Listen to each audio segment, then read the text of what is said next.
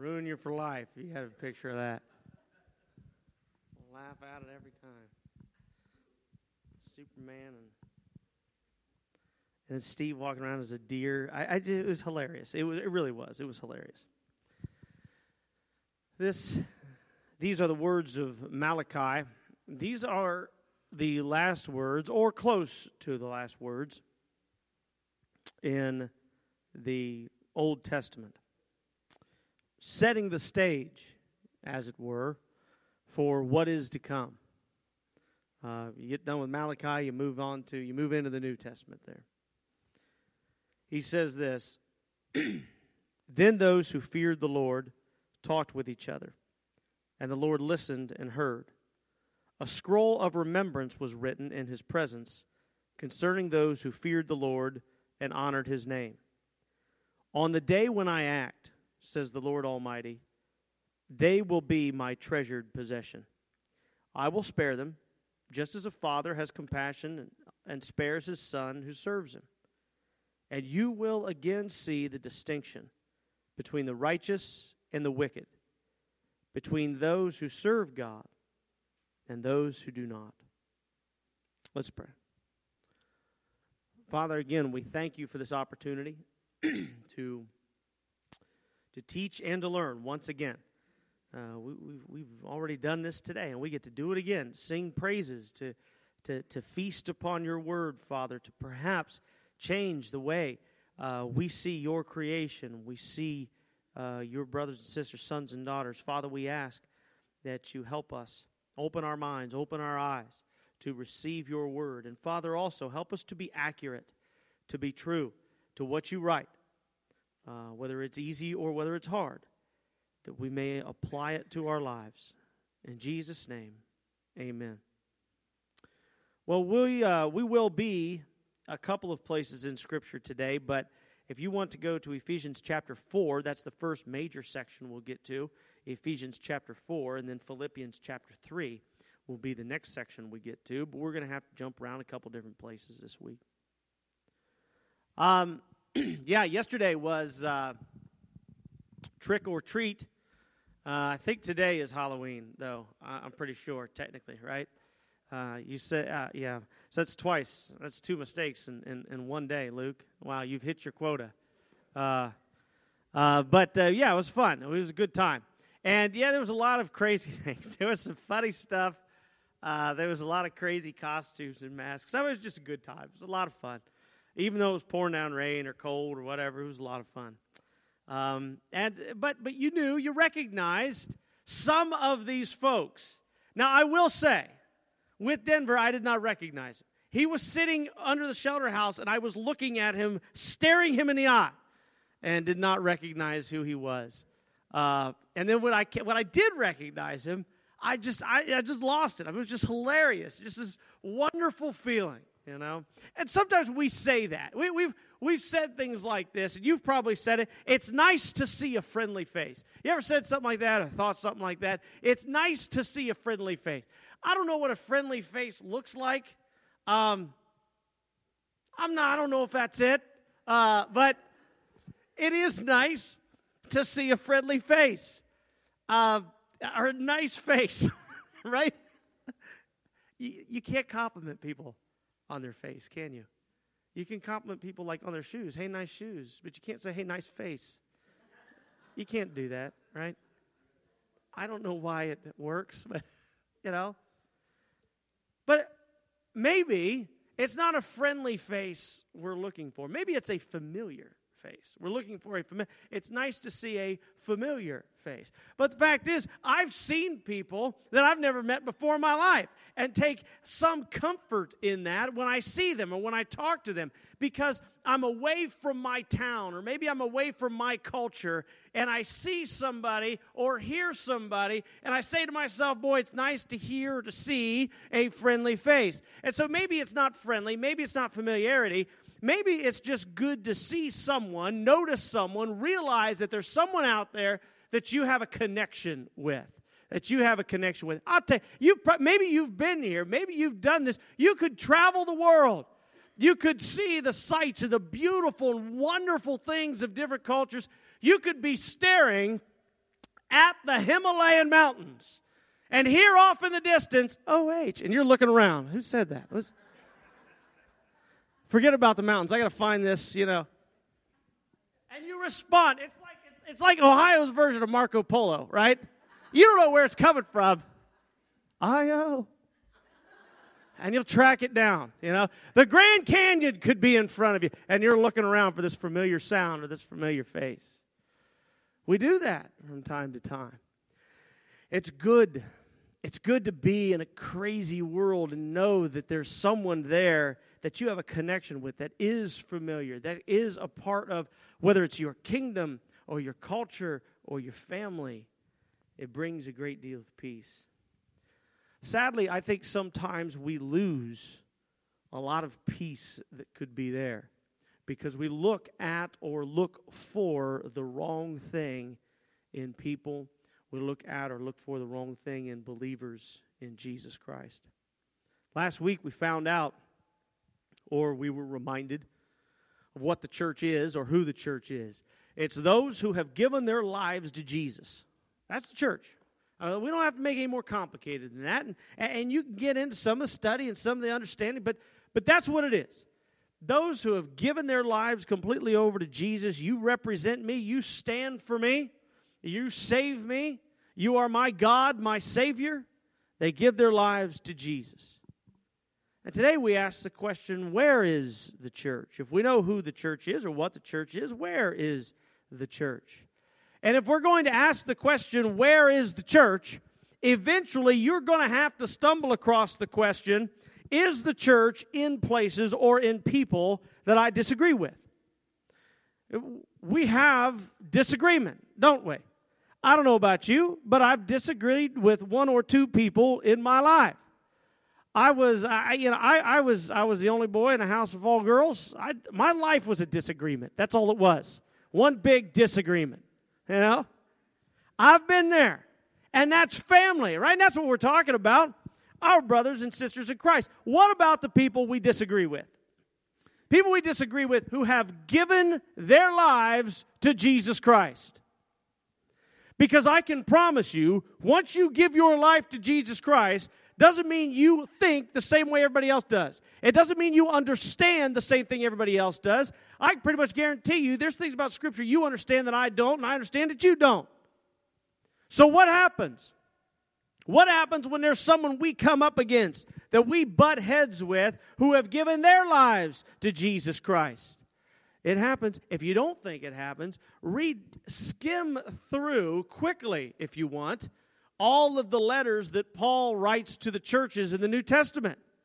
It is one big disagreement. That's all it is. Just arguing and fighting around. That's why he wrote the letters, maybe except for Philippians. But all the rest, that's why God writes these letters through Paul. Because he wants to address these things in the church. And so that happens between believers in Jesus Christ. People who give their lives to Jesus. People in your backyard. People on the other side of the world. What about people you disagree with? Or people that disagree with you, if that's possible. People do things, they say things, they even believe things that you disagree with. They interpret Scripture in a way you disagree with. And again, all of this from someone who believes in Jesus Christ, the Son of the living God. After all, that's what Jesus says I'm going to build my church on. He says, I'm going to build my church on this profession of faith. I believe that Jesus is the Christ, the Son of the living God. He never said he's going to build his church on perfection. He never said he's going to build his church on agreement.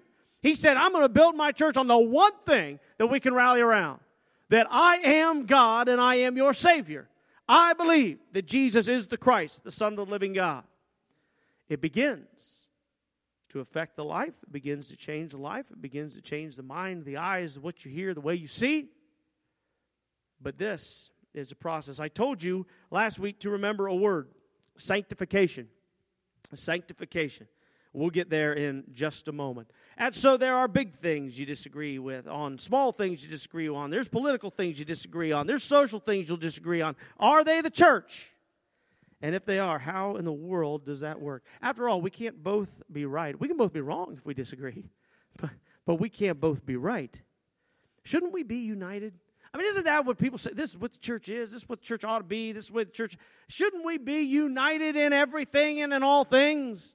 I mean, well, it would be nice. That's a beautiful picture. I wish we could just stop there and move on, go home, eat the pot roast. Shouldn't we be united? I wonder what God says specifically about being united in the church. First of all, in this unity of the church, let's ask and answer the question, what leads us to give our lives to Jesus?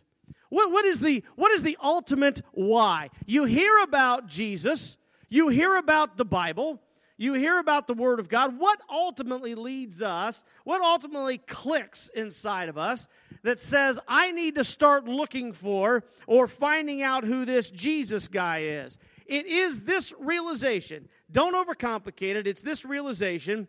We all come to it. There is a God who has a moral standard, and I've broken that moral standard. I don't know any more about it than that. All I know is there's a God. He's got a moral standard. I know he has a moral standard because I've seen other people break it every time I say that's not fair, or that's not good, or that's not right in somebody else's life. So I know he's got a moral standard. Somebody's got a moral standard. There is a God, there is a moral standard, and I've broken it. That's it. Now we begin to ask questions. We begin to ask questions like, what happens now? If I come to this realization, what happens now? Or where do I go? Or what do I do? It has to be that, because if there is no God, then who cares, right? There's no moral standard. There's no reason for us being here. There's no reason for tomorrow. If there's no God, we don't care about this stuff. If there is a God and he doesn't have a moral standard, once again, who cares? We can invent our own. You can invent your own. I'll invent my own. Eventually, they're going to come to an impasse. We're going to hate each other, and that's just the way life's going to go. All right? So if there's no moral standard, who cares? So there is a God, there is a moral standard, and I've broken it. I have to recognize that I've broken it, because if I haven't broken it, who cares? I don't need a Savior. I don't need to be saved. I don't need to worry about anything. I don't need to think about anything. I am perfect just by existing, we think sometimes. No, there is a God. He does have a moral standard, and I've broken it. So how do I get to the realization about this moral standard? Well, that's the Holy Spirit of God working in our lives, God himself working in his creation. John 16 says this, very truly I tell you, it's good for me. It is for your good that I'm going away. This is Jesus talking to his disciples. Unless I go, the advocate, that's the Holy Spirit, he won't come to you. But if I go, I'll send him. And when he comes, he is going to convict the world of about sin and righteousness and judgment. He's going to prove the world to be in the wrong. You could put it that way. We can ignore this conviction, or we can investigate it. That's what the Holy Spirit does, working in the lives and minds of creation. Works in yours, works in mine, works in our hearts, and works in the heart and minds of the guy down the road, on the guy on the other side of the world. And everybody has this working of God in their lives. Now they have a question, a decision to make. Do I want to ignore it, or do I want to investigate it? Something inside me isn't setting right. My mind, my heart. Do I want to ignore it, or do I want to investigate it? Those who come to know Jesus choose to investigate this conviction in their lives. And then the other questions begin popping up. All right, what do I do? Where do I go? That's where this same Spirit takes you by the hand, leads you across the room. And he says, I got answers for that. Let me introduce you to somebody. And we get introduced to Jesus Christ. It comes in many different ways. Sometimes it's a teacher that does that. Sometimes it's a student, sometimes or a fellow student. Sometimes it's a parent that does that. Sometimes it's a preacher. Sometimes it's a church. Sometimes it's a co-worker. I mean, it just works in many different ways. He says, let me introduce you to Jesus. Uses instruments to do that. The same Spirit that convicts us ends up leading us across the room to know Jesus. And we either accept who Jesus is or we don't. We either believe it or we don't. If we believe the Spirit, listen closely now, if we believe the Spirit, we give our lives to Jesus and we're saved. And we are the church. But please note, would you pay attention here for just 1 second, if you haven't been for the rest of this. We accept Jesus. We are the church. That's day one. That's day one. Right? That's not day 101. We are children in our walk. We are not learned professors in our walk. We're children in our walk on day one. We believe in Jesus. We've given our lives to Jesus. And I got news for you. We don't even know everything about Jesus. But we are the church on day one. I don't know at this point that I have broken all of the moral standard of Jesus Christ. I will know as I study. I'll go into some of Paul's writings, go into Galatians, and realize that I've broken part of the law, that I'm guilty of the whole thing. But I don't know that right now. I don't know all the different parts of the moral law that I've broken. All I know is that I've broken one or some. I don't even know what the definition of this moral standard is.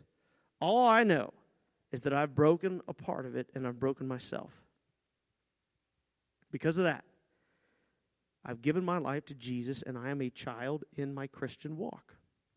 Look, repentance is turning around, but I still need help to determine which way to go after that. I'm learning. I'm growing.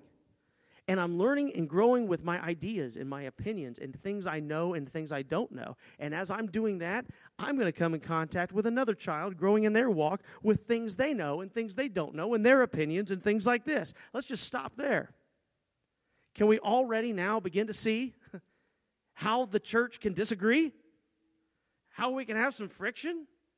How we can butt some heads a little bit? None of these people are evil. None of these people hate Jesus. They've given their lives to Christ. They believe who He is, what He is. And that's as far as they've gotten so far. And now they need to grow. They need to learn. They need to understand. They need to build this understanding in their own lives. But we encounter them. Encounter them in our churches, in our homes. We encounter them in our cultures.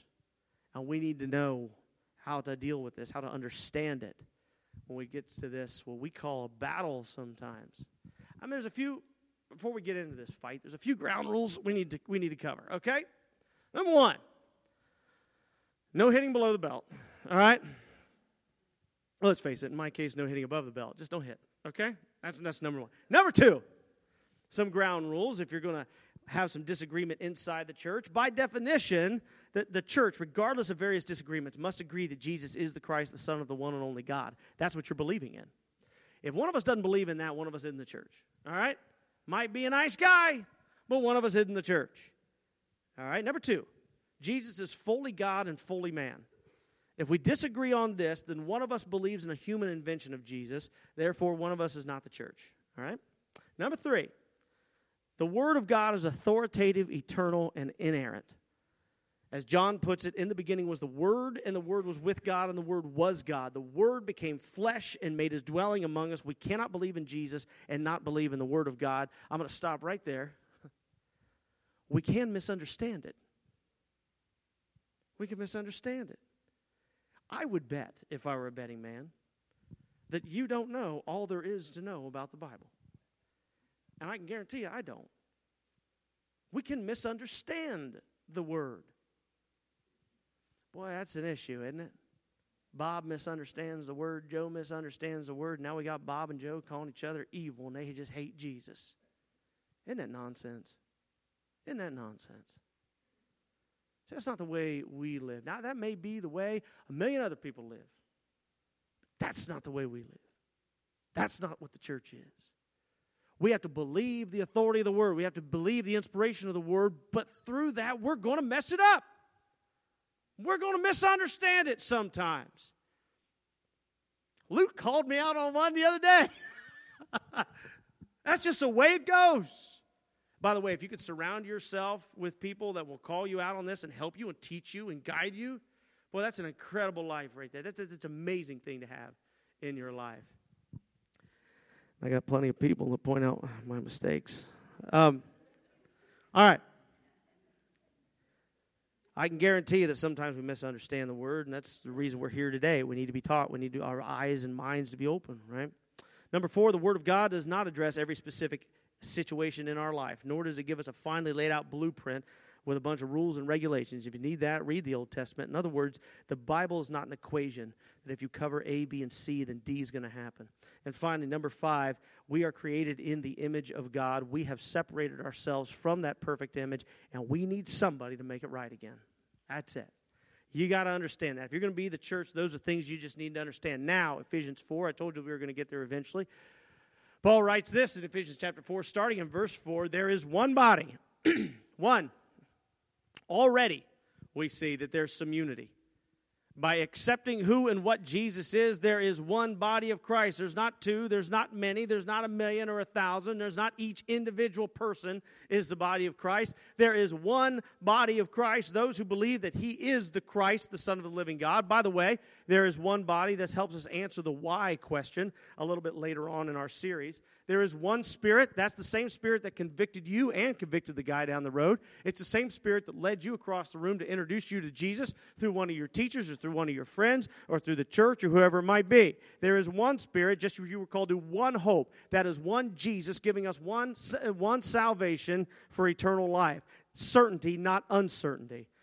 One hope when you were called. There's one Lord, there's one faith, there's one baptism, one God and Father who is over all, through all, and in all. Already we see that there are some indisputable facts between two people who are in the church. Furthermore, we see that there must be, by its very nature, some sort of unity in our profession of faith in Jesus Christ. Read that again. There's a lot of ones in that passage. As we just learned, we start our walk as children in our faith as broken images of God. But then we accept Christ, and what does Jesus do? Jesus allows us to be stewards of this life that we have given Him. If He didn't do that, then there'd be no disagreement. I mean, if we gave our lives to Jesus, and Jesus says, okay, He says, I'm going to knock you out, and I'm going to live through you right now. I'm going to say what I want you to say. I'm going to hear what I want you to hear. I'm going to understand. I'm just going to control everything about your mind. There'd be no disagreements anywhere.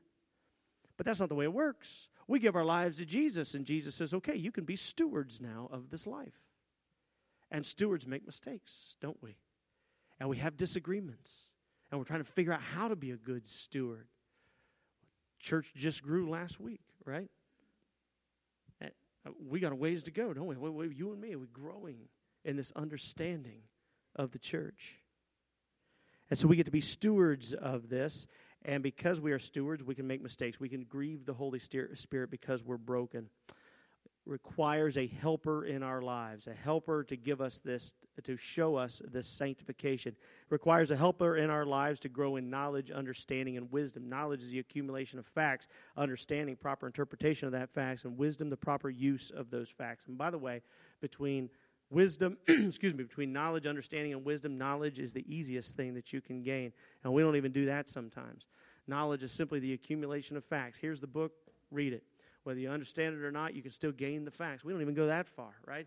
You ever show up Sunday morning, you wake up, get ready for church, time to go to church, and you blow the dust. Here we go. Let's go to church, right? Let's go praise Jesus. We can gain facts. That's the easiest thing that we can do. Understanding requires asking questions to make sure that I do this, to make sure I understand this fact the way I'm supposed to. Where does wisdom come from? Obedience. How do I apply these facts in my life? Knowledge, understanding, and wisdom. This is the process of sanctification. It's the process of every child who has given their life to Jesus now begins to go through. But you and I are stewards, aren't we? So we get to command this life, even though Jesus owns it. Are you going to prompt this? Is this something you're going to go through? Do you want to grow? Do you want to learn more? Do you want to understand more? Do you want to gain knowledge, wisdom, and understanding? Because you have the ability to make that choice. The helper that we have in doing all this is God, the Holy Spirit. It's a gift that we are given when we accept Jesus. He is teaching. He is guiding. He's directing. He is convicting. He is even opening opportunity to understand. But that same Spirit works in the lives of other instruments in order to help us grow. In order to help a believer grow in their understanding, He works in the lives of other instruments that Jesus has put in your way. Ephesians 4:11 through 15. Just jump down to verse 11. So Christ Himself gave the apostles, the prophets, the evangelists, the pastors, and teachers to equip His people for works of service, so that the body of Christ may be built up. So it may be built up. That's a process. Until we all reach unity, that's a process. In the faith and in the knowledge of the Son of God and become mature, that's a process. Attaining to, that's a process. The whole measure of the fullness of Christ. Then we'll no longer be children, right? Then we'll no longer be infants. Tossed back and forth with this teaching and that teaching and trying to figure all this stuff out. Verse 15, instead, speaking the truth in love, we will grow to become in every respect the mature body of Him who is the head, that is Christ. All of this is a process going from when we accepted Jesus to this refinement, this completeness, this total fullness of Jesus Christ. We're justified in a moment. We are sanctified over time and obedience. You know, any farmer that's not, crazy is going to go out and plant his field, and he's going to give it time. I mean, I've never met a farmer who goes out, plants his field, and comes out the very next day with the combine and just sits there and waits. It'll happen. It'll happen. You got to give that time to grow. You got to give that time to mature. But unfortunately, isn't that the way too often, I don't think every time, but too often, believers treat other believers. You've given your life to Jesus Christ. You've professed the name of Jesus. I know that you have. I've heard that you have. People say that you have. I've read that you have. Whatever. You give your life to Jesus Christ. You got to know everything right now, man. You got to know what I know. You got to agree with what I agree on. You got to understand what I got to understand. You got to all this stuff right now. And if you don't, if you disagree, if you're not there yet, you must hate Jesus. I've heard that. I've heard it. You got to be real careful, church. Be real careful. We are a broken image of God. And the disagreements between two people who give themselves to Jesus is what Dr. Cottrell rightly calls incomplete sanctification. Not evil, not deserving of scorn or ridicule or separation, but still incomplete. You don't know all there is to know about Scripture. I don't know all there is to know about Scripture. What do you think Jesus meant when He says, don't judge? Don't judge these people, because by whatever measure you're going to judge them, that's what you're going to be measured against. He's not talking about recognizing sin. He's not talking about teaching and correcting. He's not talking about discernment there. He is talking about an understanding of the sanctification process. There are people who give their lives to Jesus. They're children in this, and they need to grow in the fullness of Jesus Christ. Well, you may ask, aren't there false teachers? Aren't there people who profess Jesus and really couldn't care less about Him? Aren't there people who are deliberately doing whatever they can to put themselves first, Jesus second, and lead everybody astray in the meantime? Well, the answer is yes. Moving on. It will continue to be. That's why you grow in knowledge. That's why you grow in understanding. That's why you grow in wisdom. That's why you get to know and see and understand and feel the genuine article in your life and in your mind. So when the false article pops up, you can see it, you recognize it, you know it. Watch the fruits, watch the life, watch the direction, watch the obedience, watch the submission. And you'll see the false teachers in your life. It is going to happen. But just because it's going to happen doesn't mean that we need to give our lives over to false teaching. We don't always apply what we know perfectly. In fact, I would go so far as to say that maybe you in this room have grieved the Holy Spirit at one point in your life. Why do we even have this power to grieve the Holy Spirit? Again, because we're caretakers. We're the students. The Holy Spirit's the teacher. He's not the oppressor. He's not the tyrant. He wishes love and obedience, not slavery. He corrects, He disciplines, He even punishes in His discipline, but He doesn't yank your life away. It doesn't turn you into a puppet or a machine, robot. You, me, and others are just incomplete in our sanctification. When Sam does something or says something wrong, I don't call him evil. I don't call him stupid, right? I don't do that. You're laughing at my son now, Cindy? Come on. Thought we were friends. I don't call them evil. I don't call them bad. I don't call them wrong. You don't do that with your kids. I don't know, Cindy. I don't think you do that with your kids. Right, okay. What do we say? What do we say about our kids?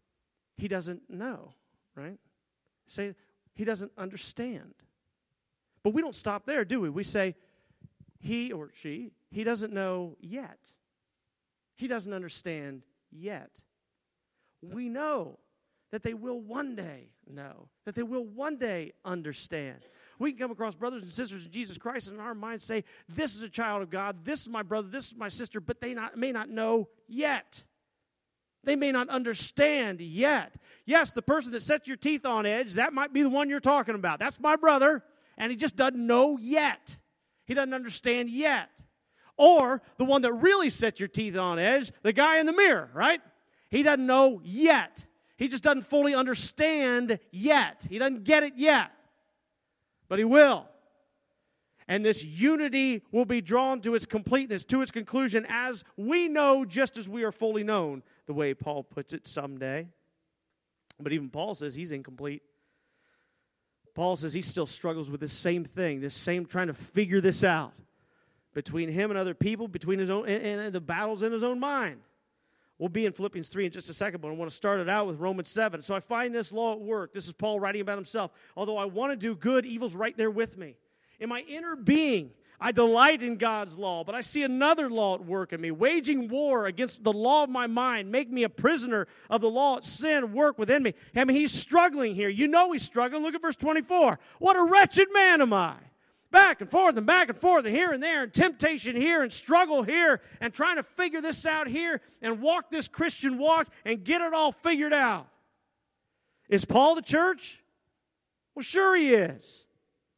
Does he still wrestle with this incomplete sanctification? Does he wrestle with this incomplete perfection? You better believe he does. Every day. The difference between the wisdom of Paul and so many others is Paul recognizes it.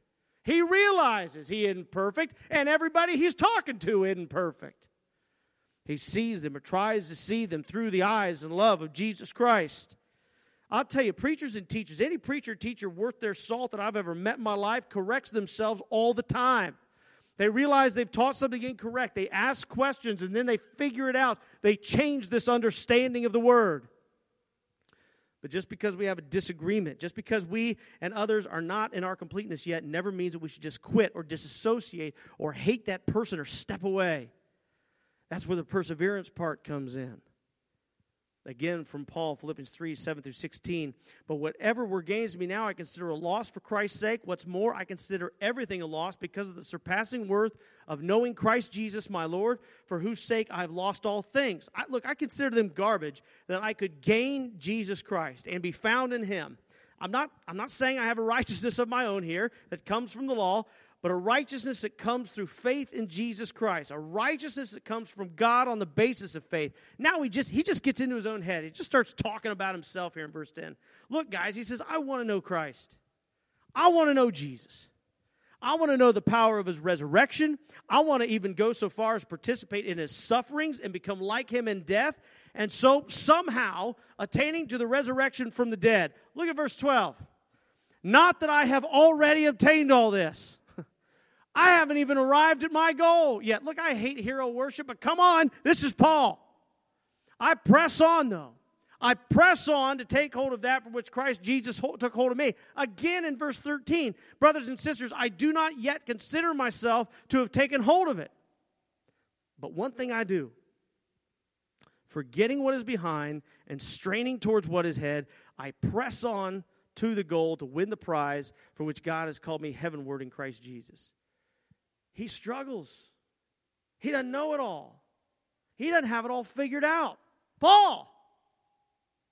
But he says, I'm not quitting. I'm not stopping. I'm going to keep growing. And I'm going to keep loving. And I'm going to keep understanding. Verse 15, all of us then who are mature should take such a view of things. And this is a great line here for our purposes. And if on some point you think differently, that too, God's going to make clear. That too, He's going to help you understand. Only, you got a job in the meantime. Let's live up to what we've already attained, what we already know, what we already understand. Let's live up to that. Keep walking the path of sanctification. Live up to the righteousness you received through Christ. So where is the church? If we take this seriously, where is the church? That's the church right there. Those who relentlessly pursue Jesus Christ. Now, look, we'll talk about fruit and evidence later in the series.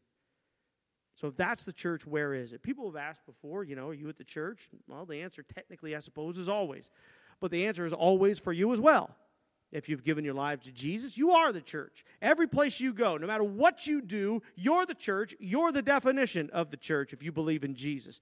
The church is everywhere, even in the heart and mind of the person you disagree with. Remember, what are you focusing on? The good things or the bad things? Those who follow Jesus, or are you focusing on those who hate Jesus and those who wanted to kill Jesus? We need to see the church for what it really is. And you ought to take great comfort in that. Even the person that you don't agree with can give their life completely to Jesus Christ. And so there are friendly faces. If you'll open your eyes and see them for what they really are, see this profession for what it really is, there are friendly faces all around you. Your church, your brothers and sisters are all over the world. They're in the middle of the Republic of Congo. They're on the tundra in Siberia. They're on some island in the Pacific. They're in the middle of New York City. They're on some fishing boat off the coast of Denmark. They're on the southern tip of South America. They're 30,000 feet in the air right now, flying over our heads.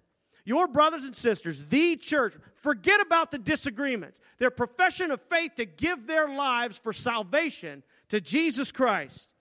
Your brothers and sisters are in churches. They're in schools and hospitals. They're in Capitol buildings. They're in law firms. Well, all right. Let's not get carried away. Okay. Now, I'll tell you, some of the greatest men and women you'll meet are ones that have love for the law. I know there's at least one that's in a law firm, right? They're on the line at Honda. Your brothers and sisters, the church is at a construction site building great, big, neat things. They're in a mechanic's garage. They're in a combine in the field.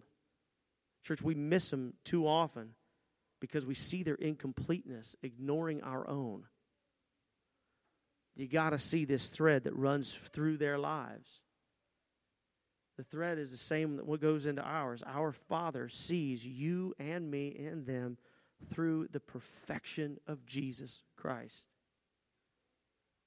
And if on some point you think differently, that too, God will make clear to you. Let's pray. Father, we thank you for this wake up, this refresher. We thank you that we can see even in your servant Paul that he struggles with this incompleteness. And Father, we do too. We ask that you help us to see our brothers and sisters in Christ not by their incompleteness, but by the completeness of Jesus Christ. Not by their process of sanctification, but by the pure Son who died for them and died for us. And Father, you know, I know, we know that it is a struggle. It works on the pride. It works on the mind so much when we come up against someone we disagree with, whether it's a big thing or a small thing or a grand thing. Father, we need patience. We need the eyes of Christ to see this as a brother and sister that we just disagree with. We ask, Father, that you will sanctify them. We ask, Father, that you will strengthen them, that you will bless them, and in the process, open our eyes. Teach us. Help us to understand. Help us to realize that there's more we need to know, more we need to apply. Help us, Father, to see our brothers and sisters with the love of Jesus Christ. Everything else, allow everything else to come second. In Jesus' name, amen. Please stand and sing.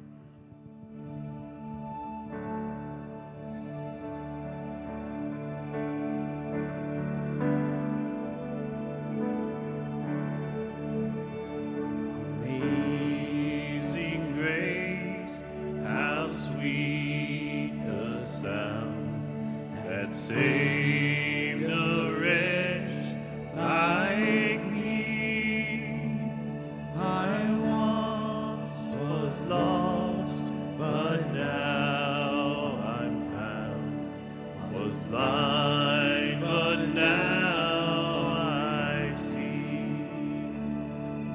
chains are gone, I've been set free. My God, my Savior has ransomed me.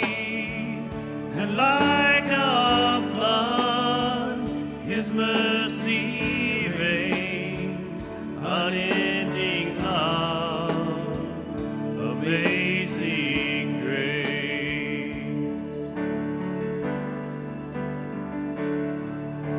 The Lord has promised good to me. His word, my hope, secures. He will my shield and portion be, as long as life endures.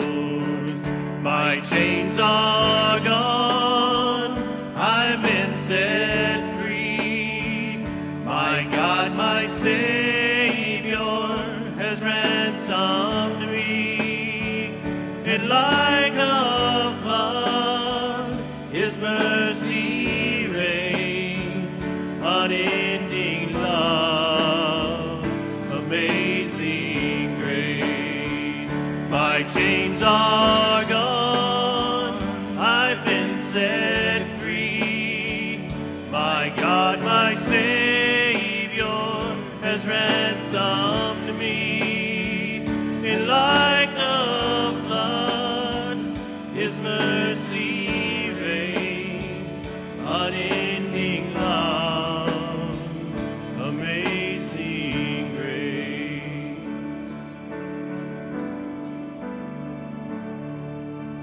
The earth shall soon dissolve like snow, the sun forever to shine.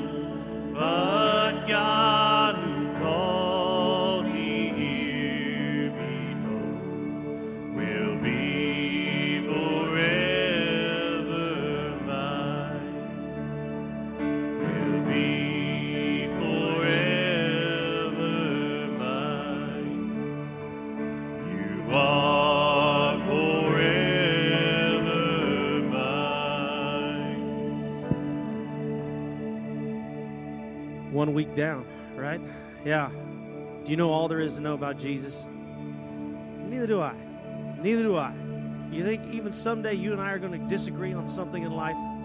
You don't think so? I think so. I think eventually you and I are going to disagree on something, and then we're going to see the face of Jesus Christ, and you and I are going to know fully just as we are known. That's what I think. And I think you're going to encounter a lot of people in this life. You're going to encounter a lot of people that don't treat people with the love of Jesus Christ, okay? Don't let them be the standard of your conduct, okay? Don't stoop. Don't stoop. If you stoop, you already lose, okay? Don't let them be the standard of your conduct. Let's pray. Father, we thank you for the love of Christ. We thank you, Father, that we can disagree. We thank you, Father, that we can grow and that we can understand and that we can love each other and we can care about one another. And Father, we do ask that our eyes be open to what is real, what is true, what is accurate, Father, and that you work on each one of our lives. And certainly as we encounter, as we talk to, as we engage in people around our home and our workplace and our culture, that we know that they can accept Christ and they can be our brothers and sisters too, living eternally, Father. That they get the same gift that we get. That they don't earn anything, just as we don't earn anything. They get this incredible gift. We thank you. In Jesus' name, amen.